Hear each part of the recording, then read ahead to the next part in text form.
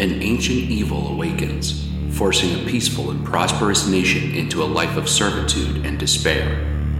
This world has only one chance of survival: a young boy who must train in the ways of a warrior, stay disciplined, and keep a sharp mind. Can this boy grow into the man he needs to be to defeat an all-powerful demon and prevent it from total global domination? The first episode in a new podcast series starts now. This is Gotta Recap.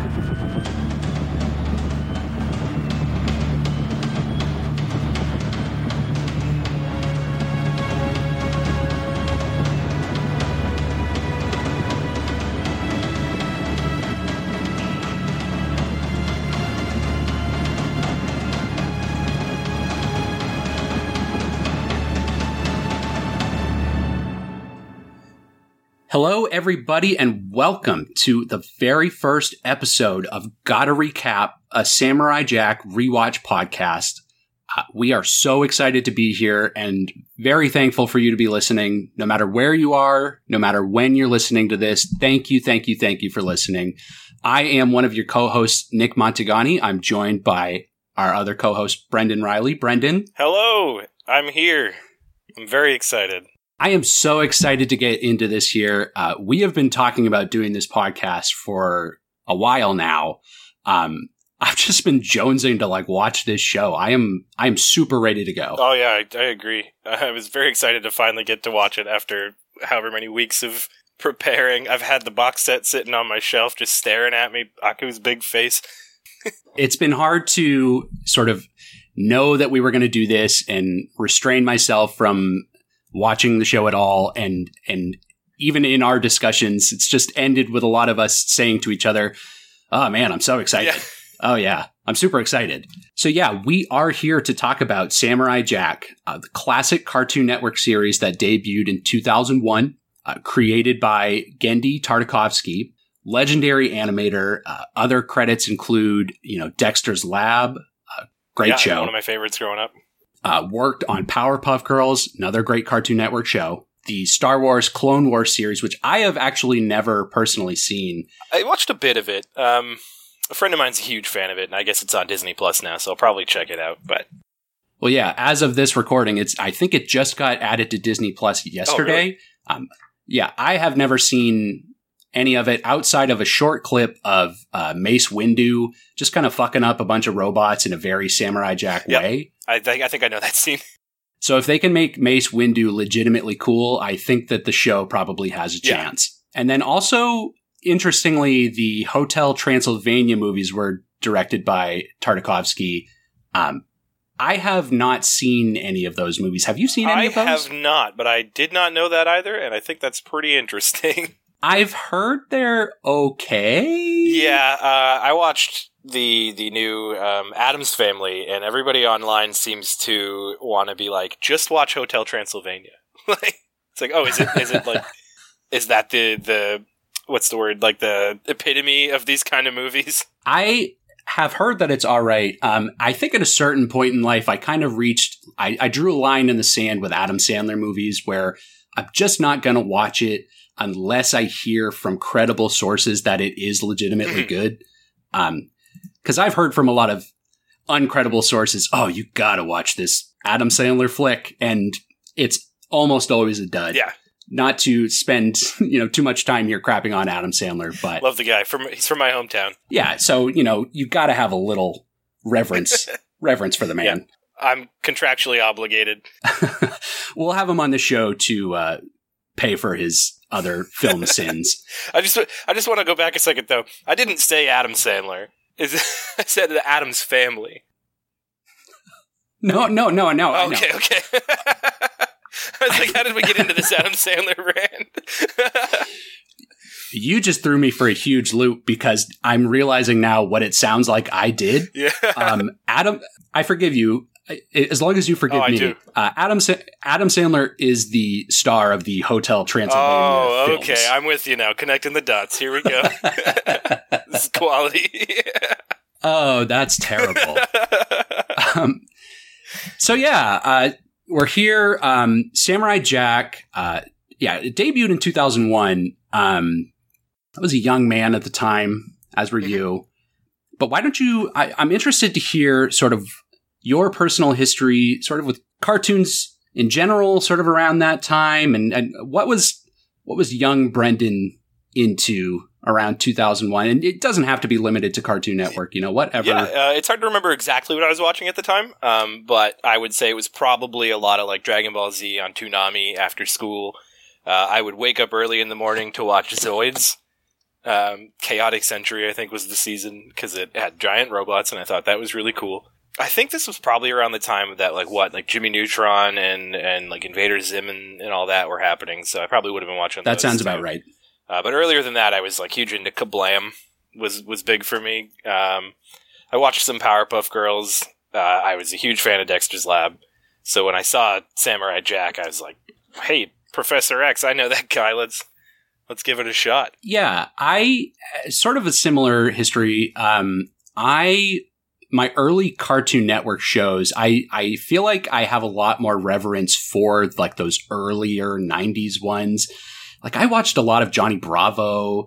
I watched a lot of definitely Dexter's Lab.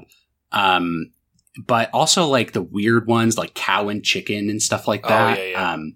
I was not a fan of Cow and Chicken. I don't think I was either. I think I was just watching it because it was on. But I feel like I have a lot more, I don't know if I hold those shows in higher esteem, but I feel like I have more memories of watching those older shows sort of than I do the later period Cartoon Network. There was kind of a dividing line around the time that Ed, Edd and Eddy came out. Because I did watch Ed, Edd and Eddy a decent amount. Actually, probably a lot. But yeah, I think I've seen every episode. I have probably seen many more than I think that I actually have seen. But it kind of was a dividing line for me at that point because I had some friends or people that I was in school with that were very into Ed, Edd and Eddy. And those were always kind of like the weird kids in school. So I would say to myself, well, I'm not one of the weird kids, so I'm not going to get too invested in the show. Looking back on it, I definitely was one of the weird kids, but not for the reason of watching Ed, Edd and Eddy. There were many other reasons that continue to this day. You got the title, but without all the fun that comes with it. Yeah, I mean, I do remember watching some of Samurai Jack, but the other shows, I've got a list here for you of other Cartoon Network shows that debuted around 2001. Okay. That does include Ed, Edd and Eddy, but it also includes Grim and Evil and also The Grim Adventures of Billy and Mandy. I loved Grim and Evil. I liked Grim more than I liked Evil con Carne. As everyone did. Which is why Grim got a show in Evil. Actually, you know what? I think there was an Evil spin-off show. There is an Evil spin-off show that debuted in 2003. I don't think it lasted as long, though, from what I remember. No, it doesn't. It looks like it only lasted a few months. Whereas, yeah, the Billy and Mandy show did have some success. Yeah. I remember that being on a lot. I loved the Billy and Mandy show. I thought that was very funny. I loved, what was the guy? Haas Delgado. I remember that specifically. It's another one of those shows that, like, I feel like I watched, but it might have just been because it was on. Around this time, I became more of like a Nickelodeon kid, like SpongeBob, Fairly Odd Parents, even like Cat Dog. Oh yeah, that's a great one. Those shows hold a much bigger place in my heart than any of these other shows because I've got other ones here for you, including the Star Wars Clone Wars, which again, I had never seen. But the only other one here that really stands out to me is Codename Kids Next Door. I feel like I remember them trying to make that into a bigger thing than it ever was, but maybe that was just me not being as into it as other people I think were. That was pretty big. It went on for a few seasons, if I remember correctly. That was part of the Cartoon Network used to do this thing. I think it was in the summer where they would get just a bunch of pilots and they would play them in blocks, and then whichever one's got the best ratings would get picked up as like a full show. And that's how we got like Kids Next Door, Whatever Happened to Robot Jones. Sheep in the City, I think, was one of those too. But yeah, I was big into Kids Next Door. I thought that was a pretty fun children, like kind of like Rugrats, where it was like mostly pretend, just children playing spies. I thought it was very interesting. It definitely was a fun show, and they made like video games out of it and stuff. For some reason in my mind, I feel like Codename Kids Next Door is like the proto Splatoon for me. Like, I feel like for some reason, like the character designs and like the weapons that they used kind of in my memory are like an original Splatoon-y kind of. I can kind of see that because it's all like found objects that kids would just put together. Right. Yeah, I can kind of see that. Not to spend too much time talking about this is a Kids Next Door podcast now. But it is relevant. You know, this is what was going on at the time, which makes Samurai Jack even that much more interesting. Because I just recall at the time, you know, I was into these very kind of the Nickelodeon, like I said, the Nickelodeon shows that everyone was into. But Samurai Jack came around, and of course, it started in August 2001 with a 3-part episode. Mm-hmm. At the time, I remember thinking it was just going to be that. I was like, it's this movie, and it was very, very cool. Yeah, it did debut as like a TV movie. It was just the first 3 episodes put together into, you know, one longer sort of movie. But I remember watching, so this is strange. I don't really remember watching the premiere itself, but I do remember the feeling of watching the premiere and saying, this is awesome. And there are no other shows I like right now that are like this show. It was kind of doing its own thing with like the themes and even just like the lack of dialogue. Cause you know, those shows like SpongeBob, it's a million jokes a minute. Yelling all the time. It's very hyperactive. Yeah. And that's the appeal. But this show was, it's just unlike anything else that was going on at the time, at least for me. And I loved that opening movie. And then I don't recall ever watching a single episode. I don't know why. I think it was that Samurai Jack sort of played in like prime time on Cartoon Network. And around this time, if I was watching prime time cartoons, it probably morphed into The Simpsons. And then from that point on, it was all Simpsons all the time for me. And then I got a GameCube, and then, you know, you could forget about cartoons in general. TV's over. But yeah, I just don't have like those memories of literally any other episode of the show other than the first one, which I did legitimately love at the time. You did watch them all. So over the years, I actually, many years later, probably about 8 years ago or so now, I was over at a friend's house, and he had found the opening movie that they published on DVD, which is all 3 episodes again. We did watch it. And I remember thinking, holy shit, like this was legitimately cool. Like my memory was correct. And I didn't really have an avenue to then watch the rest of the series. So I kind of, you know, filed that away again. You know, yep, this show was really great, but like that's, I'm just going to have to leave it at that. Then a few years after that, I subscribed to Hulu for the first time, and Hulu had every episode of the original 4 seasons streaming. And that became the very first thing that I watched on Hulu. I binged every single episode of it. Yeah, absolutely fell in love with it. Although I know you have also watched every episode of the show. I think that I've probably seen every episode, but I mostly only watched it when it was airing, or like reruns around that time. I can remember sitting down and watching specific episodes. Like there are certain characters and events that I'm like, yeah. I remember where I was. Like I was on my little baby chair, like watching it. Like I had a tiny little children's-size armchair that I'd put in front of the TV. So I do remember watching it at the time. When it comes to like the intro movie, I watched that the night it premiered, and then that whole weekend they kept playing it every like few hours. They'd play it again. So I remember being over at my friend's house the next day, and we watched it again. We talked about like how cool it was and how it would probably hurt to have so much oil in your wounds, but we'll get to that in a couple weeks. But I want to say that I probably have seen them all, but for me, it's been a really long time. So I don't know. There may be a few episodes that I see and I go, I don't think I've ever seen this before, which I think is exciting. Yeah. I'm excited for our 2 perspectives because at this point, you know, it has been maybe 4 or 5 years since I've watched the entire series, but at least that's, you know, much more recent than almost you 20, having watched it. You having watched it at the time. So yeah, definitely excited to get into this with you and just, kind of remember what it was all about. Cause in my memory, my more recent memory, this is, definitely one of my favorite animated American TV shows. It was always super badass, this show. Oh, yeah.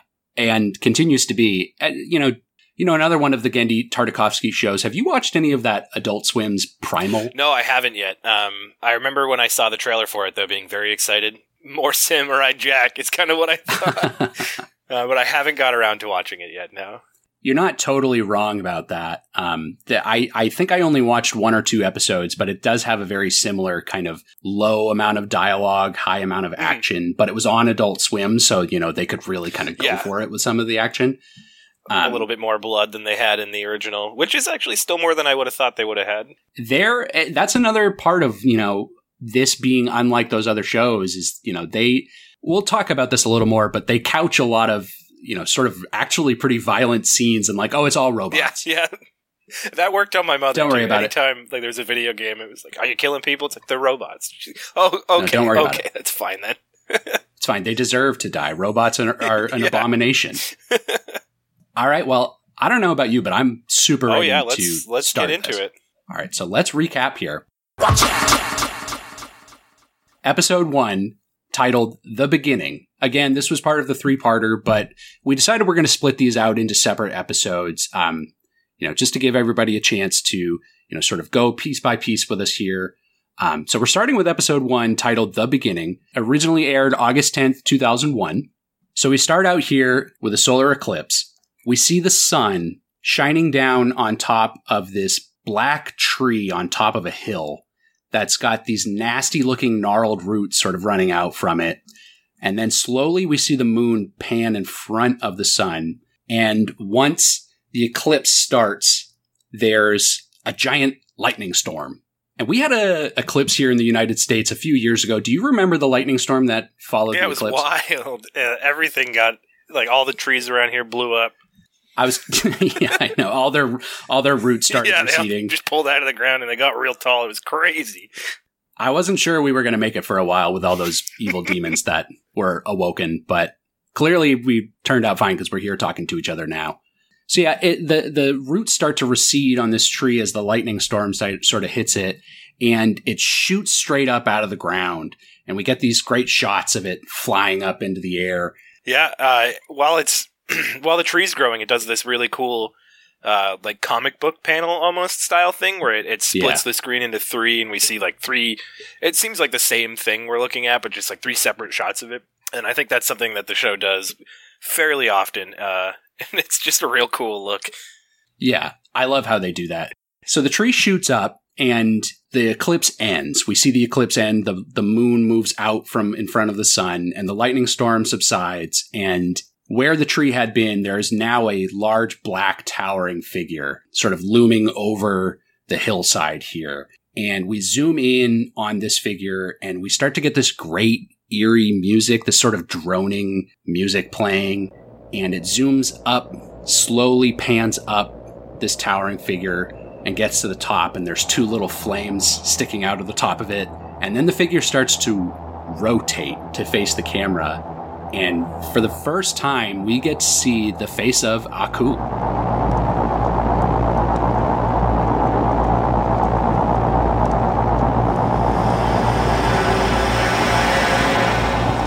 Once again, I am free to smite the world as I did in days long past.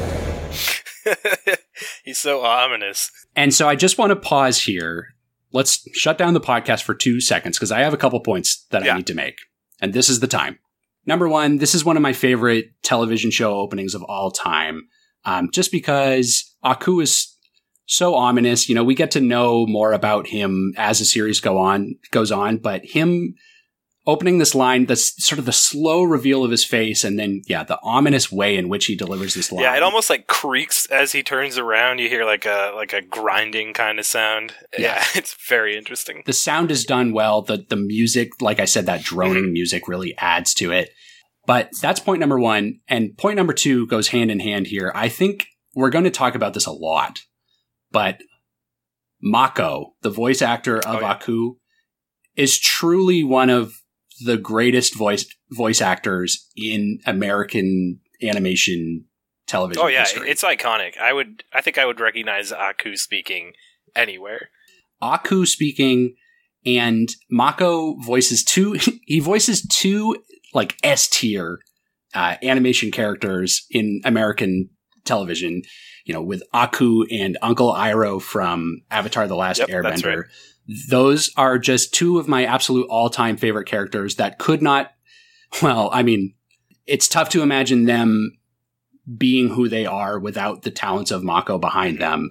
He just brings so much to life in, you know, his jokey tones, his very serious tones. And this is one of those very serious moments where he just absolutely delivers like a chilling line. So we got to give Mako his due here, and we will continue to do that. Obviously, you know, we've got Phil Lamar in this show too, another all-time great. Yeah. One of your personal favorites, I I know. Phil Lamar. I think it's great that he's like one of the biggest voice actors in cartoons. There was a good stretch of time, not so much anymore from what I've noticed, but there's a good stretch of time where almost every show you could catch him in.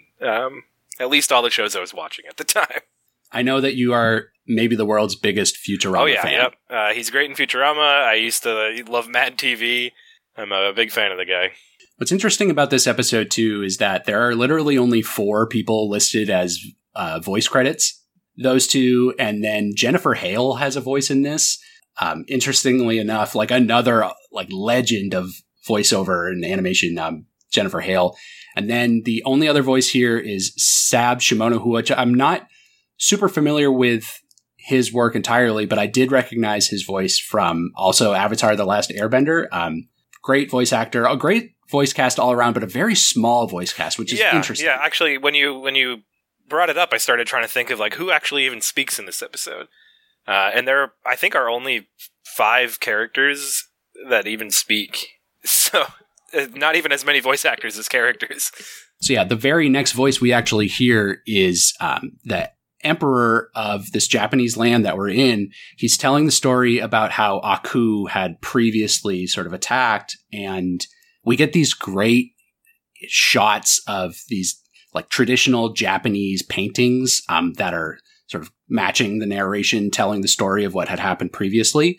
The emperor's telling about how Aku had attacked this land, you know, was wreaking havoc, and the emperor had heard a story, an ancient tale about these 3 monks who lived on top of a mountain, and he went to them and they agreed to forge a magical sword for him. And with this magical sword, he was able to slay Aku, and he says that he implanted him into the earth, which we learn is that gnarled tree that we saw at the beginning was Aku implanted into, you know, this sort of desolate wasteland.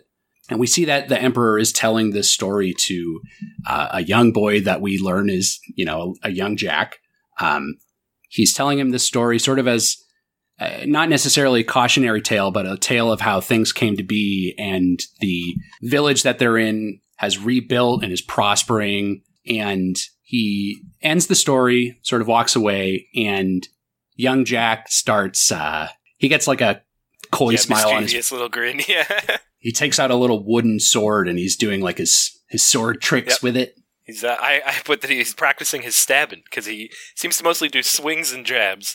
He does a lot of stabs, a lot of jabs. You know, the time will come when he'll need those sweet moves to be perfected. So we see him doing that, and as he's kind of, you know, playing by himself, we see that the sun starts to get blotted out, and Aku, we see it's just a big black figure moving in on this village, and the sun is gone. There's a red sky, and all of a sudden there's a bell that rings 3 times, and the emperor who has left the room, he just kind of goes, "Oh shit." Yeah, yep. I was just talking about this What guy. are the chances? And yeah, Aku has come back, and he starts terrorizing the village. There are archers that are shooting arrows into him, like rapid fire. I think the way that they drew the arrows was striking. So Aku's just solid black, and the arrows are solid black. But whenever the arrows pass over Aku, they turn like a bright red, which I thought was very interesting. Every scene seems to have like a limited color palette of maybe like 4 colors, and they do a lot of interesting things with the art style. Yeah, they really make it work. They place some limitations on it that really sort of give it that a certain feel. And I love it. So they start, they're firing arrows. There's like spear hurlers that are thrown at him. There's big catapults shooting fireballs at him. Aku just lifts his arms up and absorbs all these shots and then fires them back at them through his hands. What does this remind me of? Is there another show or something where this exact thing happens? You know what I might be thinking of? I might be thinking of Titanfall 2. There's like a nice move that you can do. The magnetic shield thing where you catch all the bullets and throw them. There's like a nice like return to sender move that you can do. Maybe that's. I think there probably is another cartoon where there's a character that just absorbs things and like spits them back out too. I'm sure that's like some sort of jelly beast or something. Aku is jelly-like. He's able to sort of squish and contort. It almost seems like he might be made of smoke as well. You see a lot of like flowing smoke coming from the bottom of his robes. Yeah, that's interesting. We get a good sort of view of some of his powers here. He does that move. He starts blasting buildings with his laser eyes. They have a charge up sound like a flash bulb before they go off. You just hear like a really high pitched rising tone, and then they just blast away. At least he gives them fair warning. It's telegraphed. He's a good boss character. Right.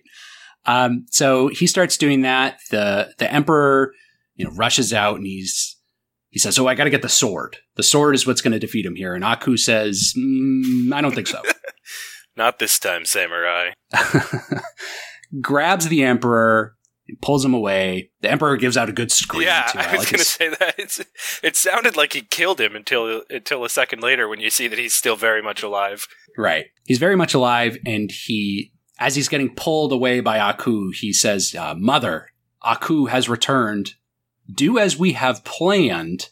Our future depends on it. And Jack's mother is also there, and she knows what to do. They have planned this out. She grabs Jack, runs to the little altar where the sword is being kept, grabs the sword, and they run out of the tower and out of the city. And then we get this great shot of Aku holding the Emperor triumphantly above his head and just maniacally laughing as the city burns. Yeah, he's towering over the city. And I noticed during this scene, and it could just be an artifact of like the compression at the time, but if you watch Aku's eyes, normally they're ringed in fire, but whenever he closes them, you can see like they have black lids. And in this scene, where he's just like kind of laughing behind the city, his eyes, the rings around his eyes flash between red and black, and it kind of looked like a big neon sign to me, like come visit Aku Land. That's not too far off from where we're going to get with this show. Aku is nothing if not a great marketer for himself. Oh yeah, he's a savvy businessman for sure. And you got to respect him for it. Oh yeah. So we see him, towering over, and Jack and his mother are sort of paddling away on this little rowboat. They look very sad.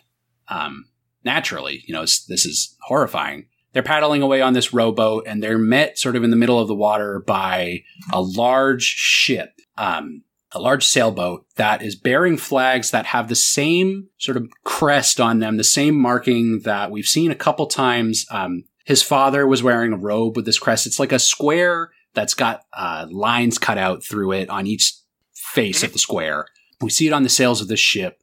So it seems like it's either like a family crest for them, or like some sort of organization that they're allied with. But it's on the sails of this ship, and Jack's mother hands Jack off to these Japanese sailors that are on the ship, and they slowly start to sort of pull away the ship and her little rowboat. And at this point, she is still carrying the sword. Yeah, I was actually a bit confused about that when I saw that. I was like, oh, she kept it. He needs that. It seems like that was kind of the whole point of this series.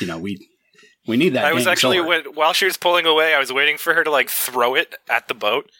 Like she forgot. Oh no! Oh shit! This was. I forgot the plan. I was supposed to give that to Jack. Damn it! Oh man, I better really huck this thing so it doesn't land in the water. Can you imagine? The mystical sword the only weapon that has the power to slay Aku, and she just hucks it into the ocean. End of show. Aku very wins. So the two ships start to pull away from each other. His mother sort of disappears into the mist, and Jack looks very sad. And the Japanese sailor puts a hand on his shoulder and sort of walks away. And then this is the start of, a big portion of this show. It's montage time, baby. We get the Rocky training montage coming up. Are you ready to press play on this montage button? I'm so ready. All right, let's get into the shit. Before we do, I do just want to say that the score that plays during this sequence, the composer is James L. Venable. He does a really great job sort of mixing the different styles of, where we go in this montage, sort of keeping a consistent musical theme going under them. So yeah, here we go. The very first scene of the montage here, Jack is still on the boat with these Japanese sailors, and they are sort of teaching him how to read the stars, sort of teaching him about astrology and constellations and stuff like that. So we see them doing that, and then they sail to a sort of Arabian kingdom, this large city with these large towers. And there's a guy there that basically is just the Sultan from Aladdin. Yeah, he is. Who welcomes him in. He welcomes him in, and they have a big song and dance number where an elephant crashes through the gates of the city. They throw colorful powder everywhere. It's awesome. There's a guy who there's another shapeshifter who keeps transforming into people and goats and stuff. So he shows up here, and the Sultan, he teaches him how to train horses and ride horses. When we see the horse, it's got this big grin on, and then it lowers its head to look at Jack, and it kind of mean mugs him. Because Jack's holding an apple, and the horse really wants it, so it gives him this real dirty look, which I just thought was very funny. But then they're best friends after he eats the apple. We see Jack sort of learning to ride the horse, and then he's getting more advanced and standing up on the horse and stuff. So that's pretty fun. So then him and the Sultan sort of ride horses away from the city out into the desert.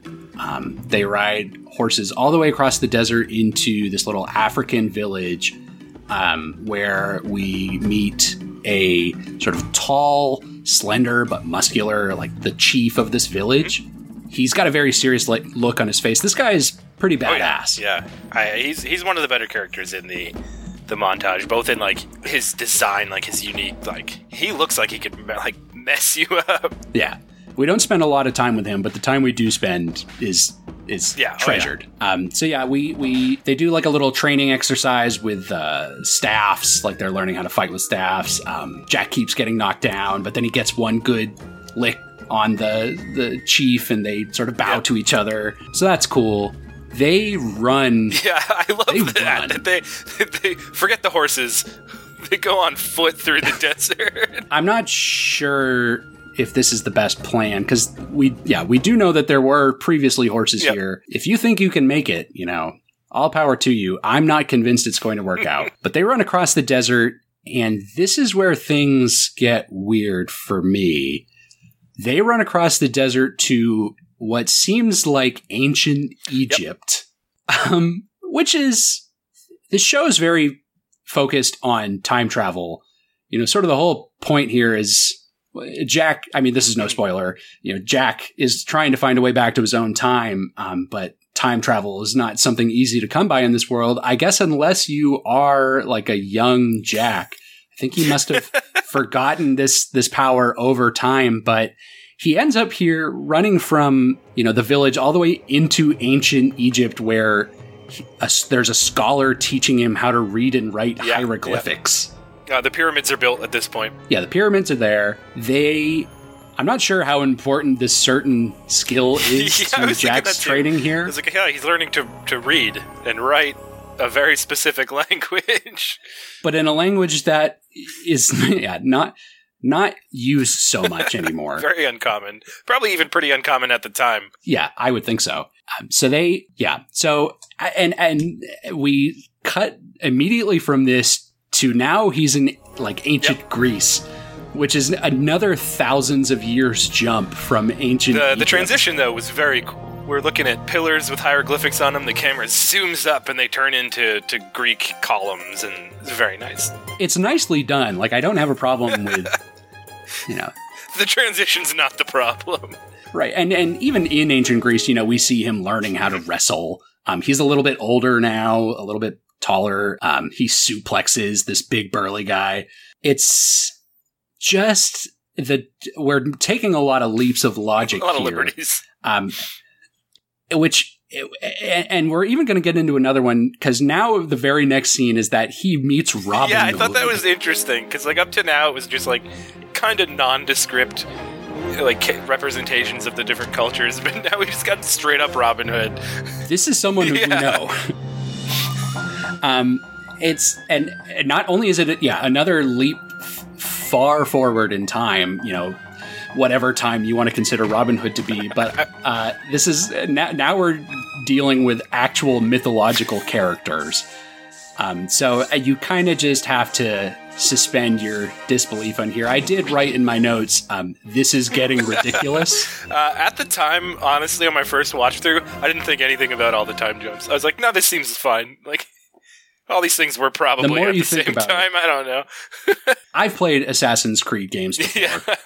I know that, sometimes you kind of just got to let it happen and say, yep, this all happened. The history books will bear this out. Well, maybe it's not really Earth. It's just kind of like a parallel Earth where all of the historical events all happened at once. So yeah, Jack's with Robin Hood now. So naturally he's going to teach him archery. Jack shoots a coin purse off of he robbed that guy. When I saw that, I was like, Jack just assaulted and robbed a nobleman. Which is not a very honorable thing to do, but, if you think about Robin Hood, who's going to get that money? The people who really need it? Yeah, he shoots a coin purse off the guy. The guy's got, a really well-defined ass. We zoom in on his ass. It's he's got really, large cheeks. And he's riding on an ass as well. Its ass is all the way down, which is the Samurai Jack theme that we'll learn to love over time. So we take another jump here. It seems like they're just, obviously this is what they're going for, but they're just what are all of the historical groups of warriors and explorers and things? I was a little disappointed that they got rid of the cool transitions at this point. It kind of just hard cuts now between, from Robin Hood to the next one, whereas before we had them riding across the desert and then running across the desert. He's got a lot of learning to do, and we gotta get right this to much it. Time in the montage to travel. So he's on a Viking ship with all these big burly looking, nasty looking Vikings with gnarled horns and messy hair and missing teeth. Viking stuff. Typical. I've played Assassin's Creed before. Did you know that? I think I might have heard that, yeah. So he's on this Viking ship learning how to sail, I guess. Well, they're not really sailing, because we get a zoom out, and they're kind of just staying in place right next to these jagged rocks. Just trying not to crash against the rocks. They're doing a very good job of keeping a boat in one spot, which I imagine is very difficult. So he's learning that. That's probably a pretty good exercise, if you're going to learn the ways of the world. You never know what situations you might be in. I would say it's definitely more useful than learning to read hieroglyphics. Yeah. Although you never know. So yeah, we cut from the Vikings. Now he's in Russia, I guess. There's these big onion dome towers behind him. A man with a big mustache is teaching him how to throw an axe. He's dressed up like Gaston. Yeah. I don't know if axe throwing is a traditionally Russian thing, but here we are. They're throwing them into these Russian nesting dolls. Yep.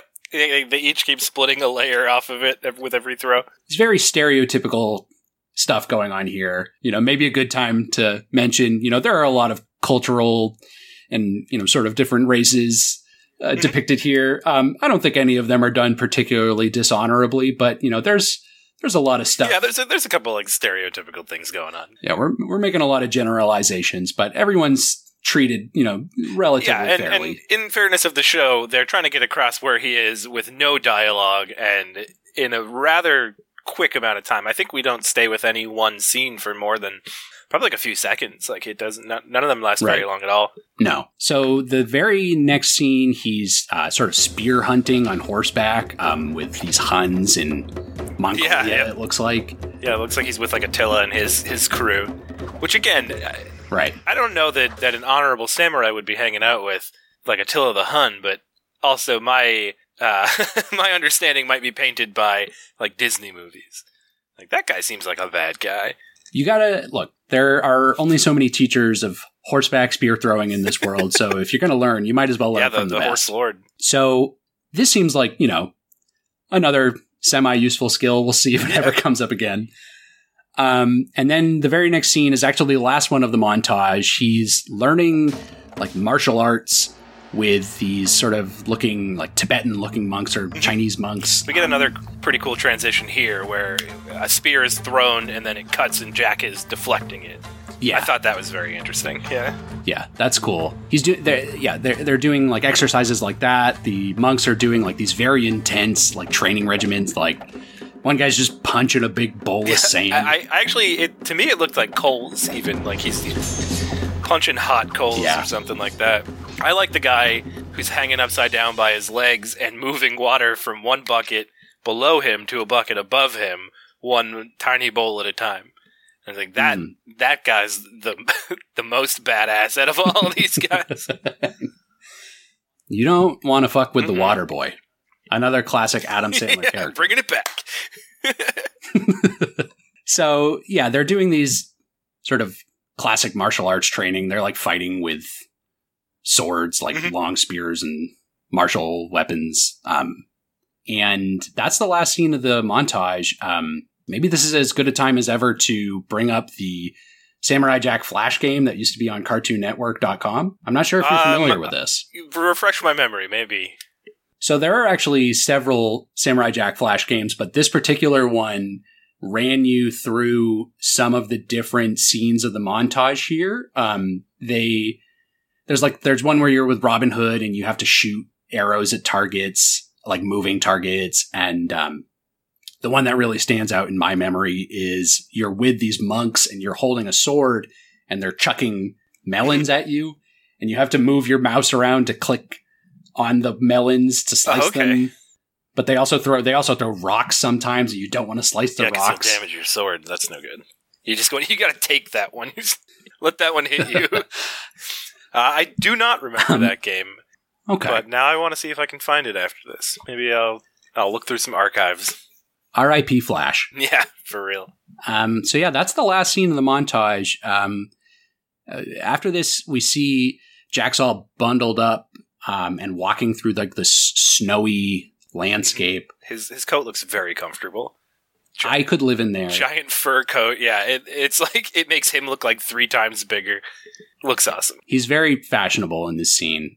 Yeah, he's climbing this mountain towards. There's like a cave at the top. You can see like a little cave opening at the top where he climbs up and enters what looks like a sort of like Buddhist temple with these large towering statues and all of these people sitting in the temple. And as soon as he walks in the door, they get ready to fight him.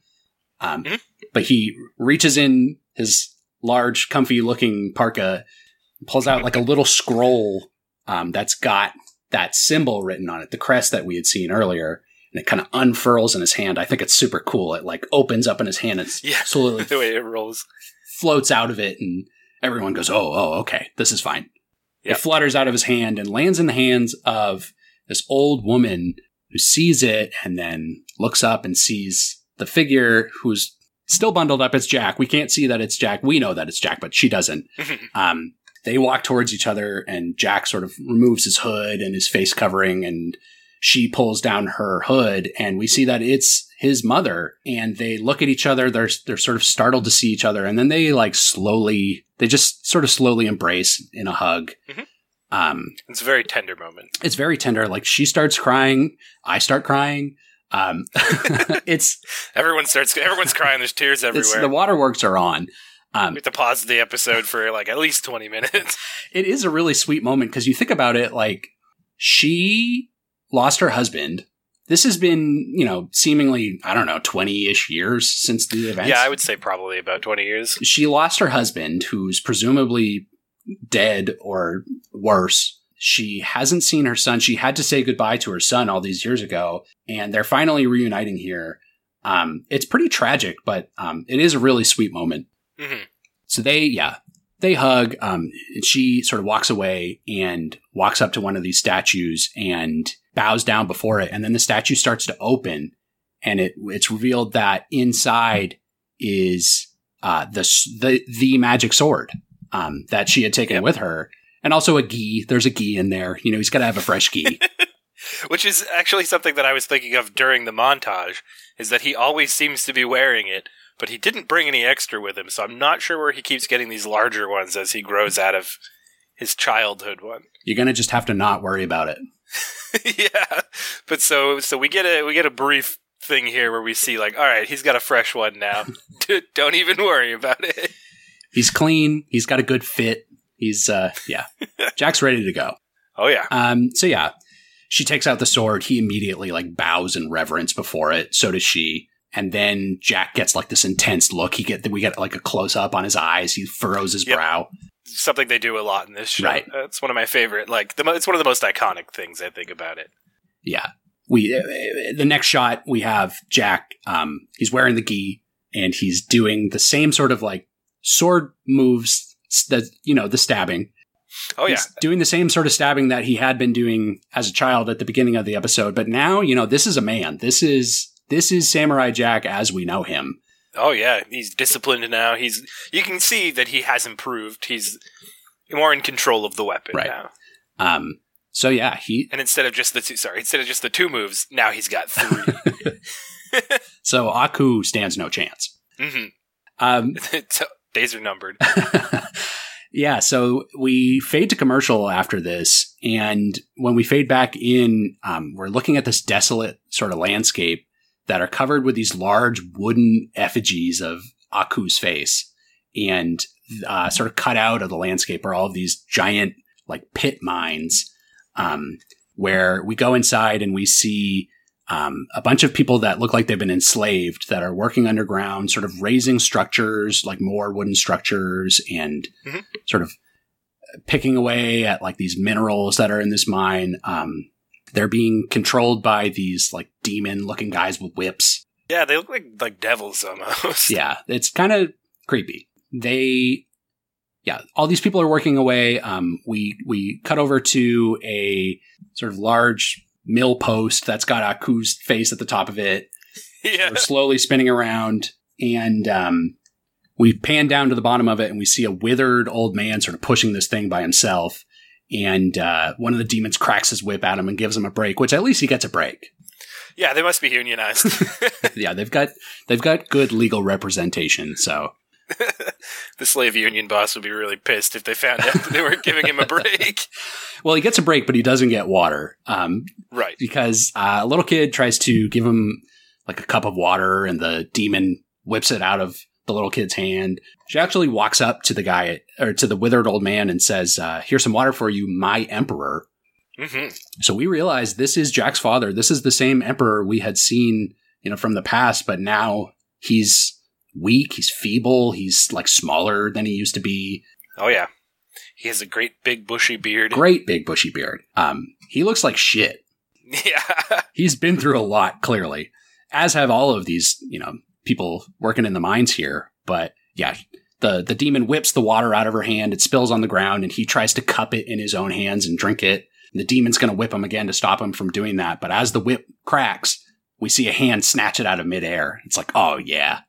Here it goes. Here we go. Yeah, we see the hand grab the whip, and the father splashes the water on his face, and there's tears in his eyes, and he just says he has returned. And then all of the demons they start trying to fight off Jack here, but we get some great close-ups of the sword, blocking all of these blows coming in from them. I like that the demons kind of have a squad shot before the fight starts. They all jump into frame and do a pose, like the Ginyu Force on the I was going to say, they should have Ginyu Forced it just to give this moment a little more weight. That would have been great, yeah, if they had the song, too. Yeah, so they're no match for Jack. He slices them all up with a sword. They just sort of fall on the ground and evaporate. And Jack frees his father, breaks his chains, and again, the father's got tears in his eyes, and he kind of looks up at his son, who he hasn't seen. It's kind of another nice moment. Like, he hasn't seen him in all these years. Mm-hmm. It sounds to me like he never doubted that he would show up, right. though.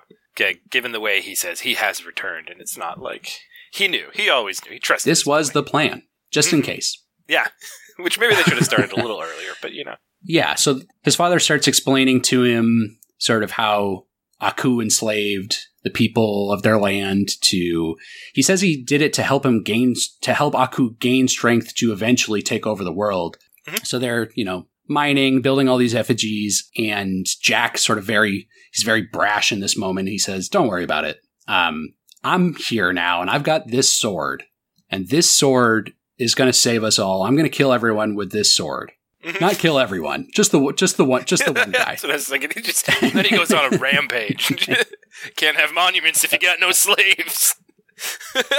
Very honorable warrior, though. Yeah, so he's pretty brash in this moment, pretty confident in himself, but he's putting a lot of faith in the sword, and his father just says no and slaps the sword out of his hand into the ground. Which seems very dangerous. That thing, it's very sharp. No!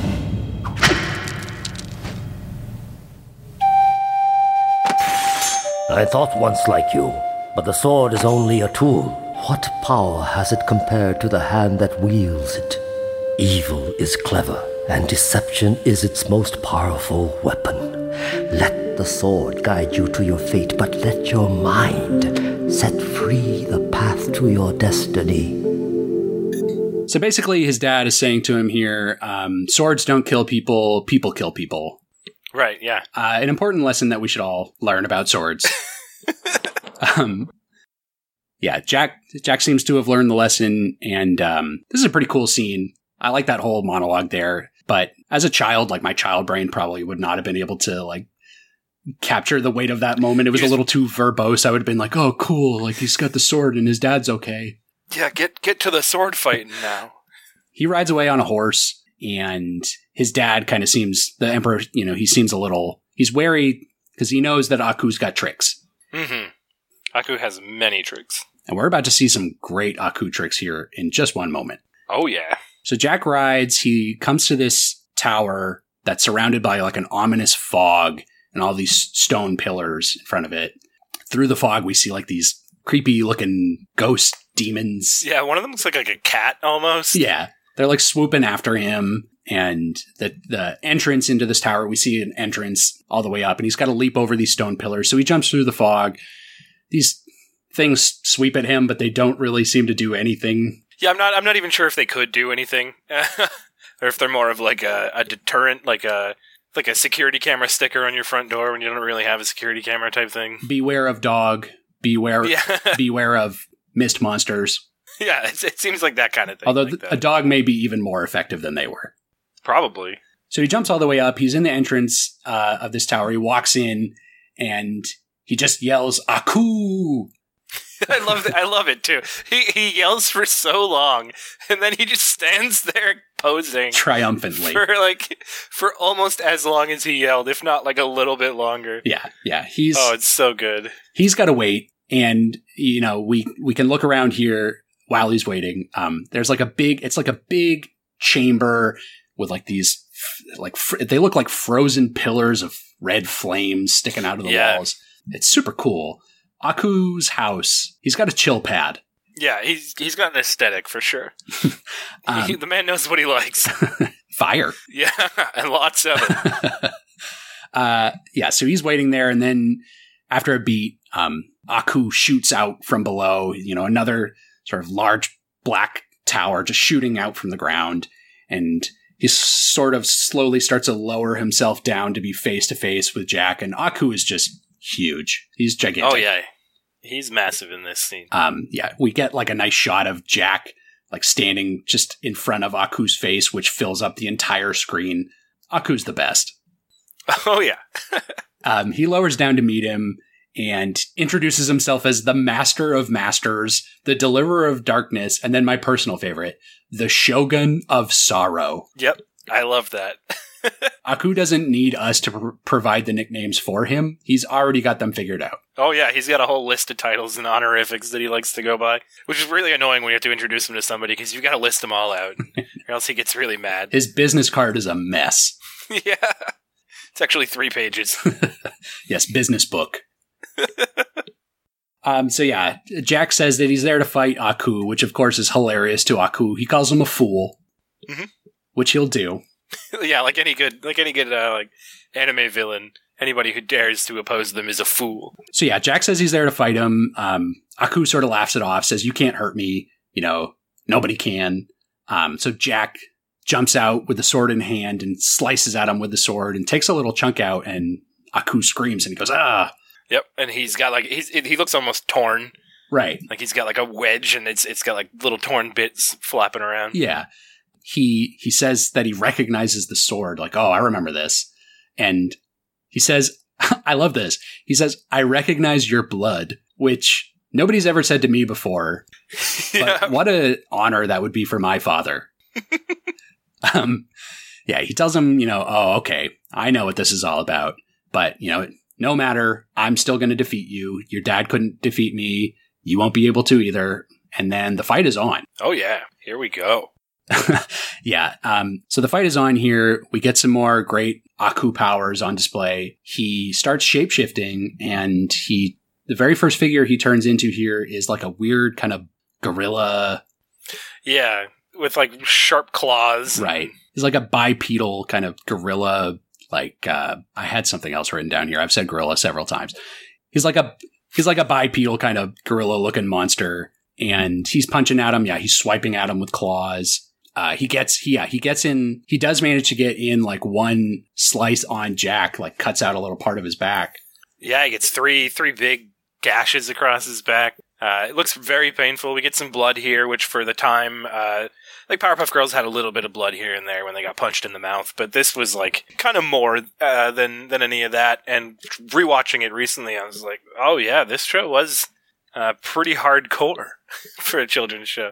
Yeah, unlike other things, we'll say it again and again, but unlike other things at the time, now it's animation. There's so many shows that do this, and even at the time there was like anime and Japanese animation where stuff like this was very tame in comparison to stuff like that. But American animated television, you didn't get a lot of like kind of more violent scenes like this. Yeah, so he takes a cut out of Jack, and Jack sort of strikes back with his sword, and Aku starts shapeshifting again. Yeah, he falls into the pit and then starts coming back out. And he turned himself into a scorpion. Yep.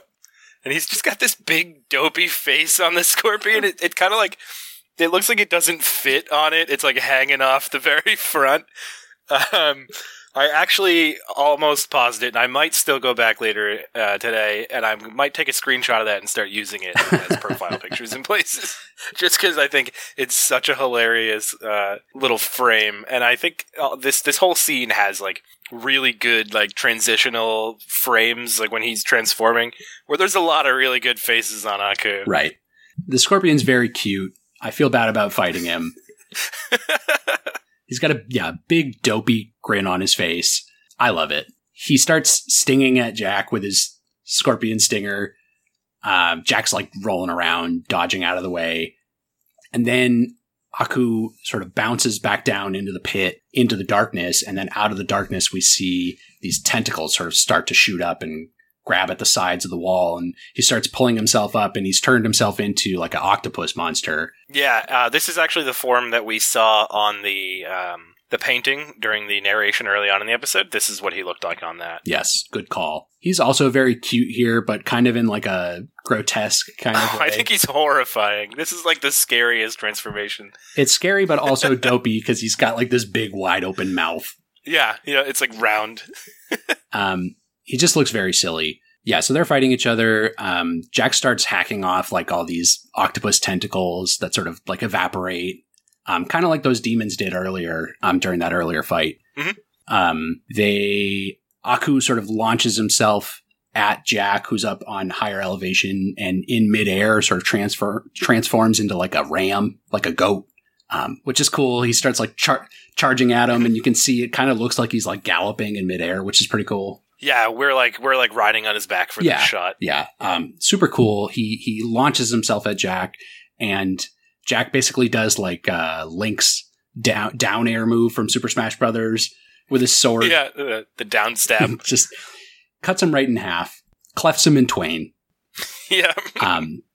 As Aku's sort of splitting, he transforms himself into a bat. Yeah, which is a very, actually a really cool transition, because we do see him like split right down the face, and he kind of just takes that motion and turns it into another transformation, which I thought was very interesting. He's nothing if not resourceful. Yeah, he's quick on his feet. Or on his bat wings. Yeah. So he transforms, he starts sort of swooping down at Jack, and Jack says like a little prayer.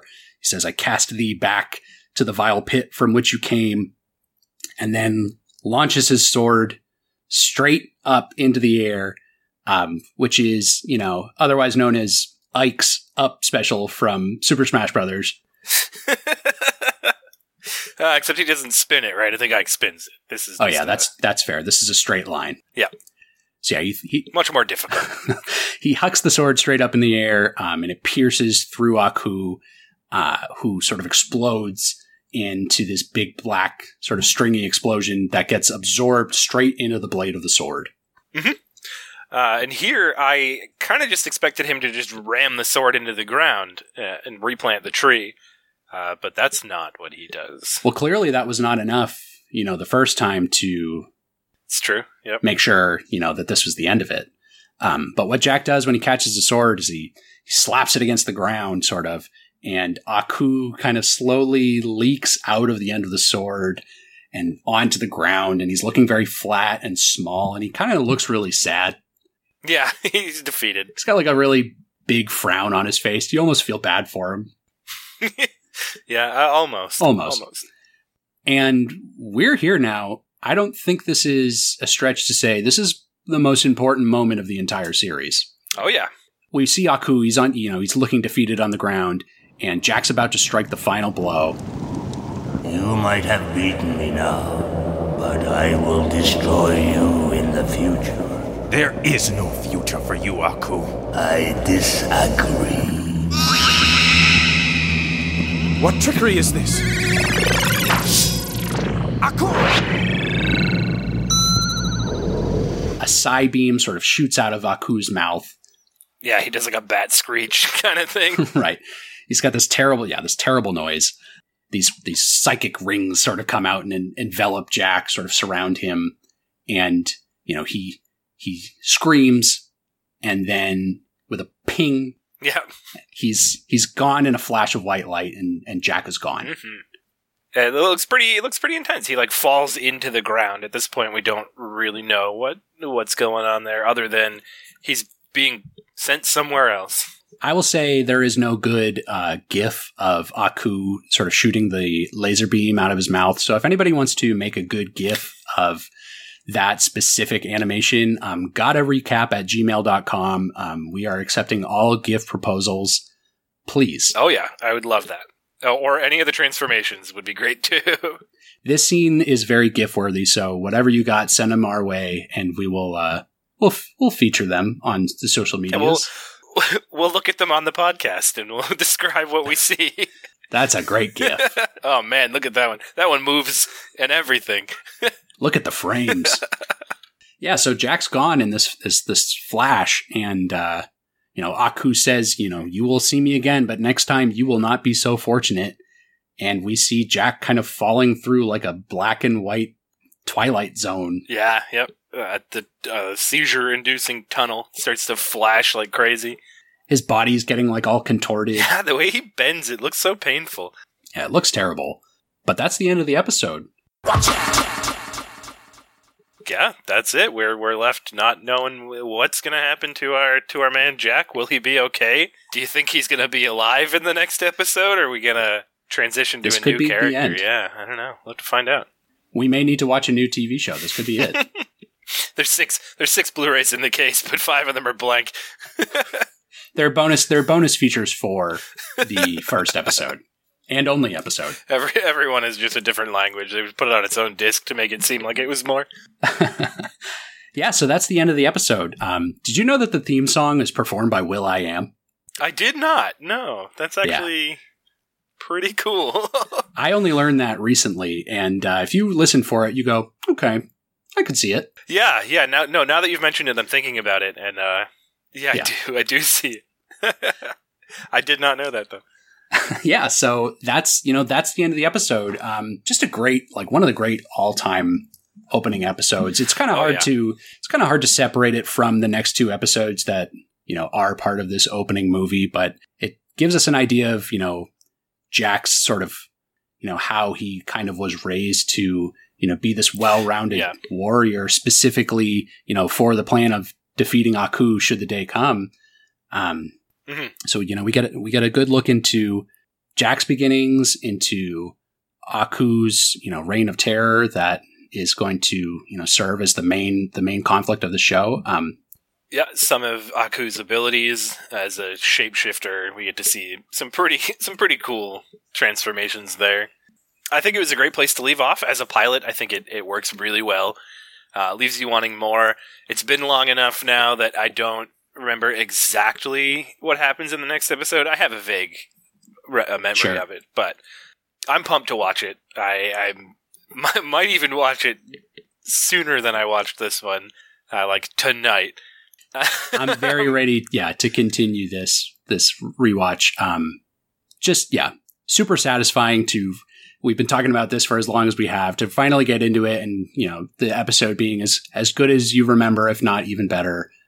Oh yeah, the art style is much better than I remember. The very striking use of colors, that comic book panel thing that they do it pretty often. And they usually use it in a pretty cool way, like when the Buddha statue is opening. I think we get a close-up on its face, and it's letterboxed, and then we see the hands slowly coming apart. Just real fun to watch. Even it works perfectly without dialogue. They tell the story visually in just some really interesting ways.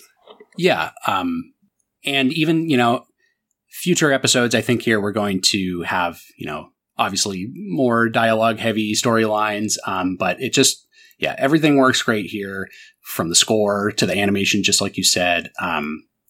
Just overall, great introduction, and super ready to see what comes next. I can't wait to see how it evolves as it goes. I have not seen Season 5, so I'm excited to finally get a conclusion to the show. When we get there, a year from now. An interesting wrinkle. I will be very excited to see it. Hold your horses. Gotta slow it down. So, and that's going to do it for us too. We will be back, each and every week here talking about a new episode of the show. So come back to us in a week's time for episode 2. Leave a review if you can. You can follow us on almost any podcast software you've got, or whatever you like to do. So hit that up, leave a like, leave a review. It really helps us out. Yeah, that's a huge help. Share with your friends. You can follow us on all the major socials, Facebook, Twitter, Instagram. You'll find us at Gotta Recap on all of those. Reach out to us at gottarecap@gmail.com if you, have any questions or comments about the show. We might read you on a future episode of the show. Sort of still feeling all that out. Thanks again, everyone, so much for listening. We will come back to you next week with a new episode of Gotta Recap. All right, thanks, guys. Bye. Bye.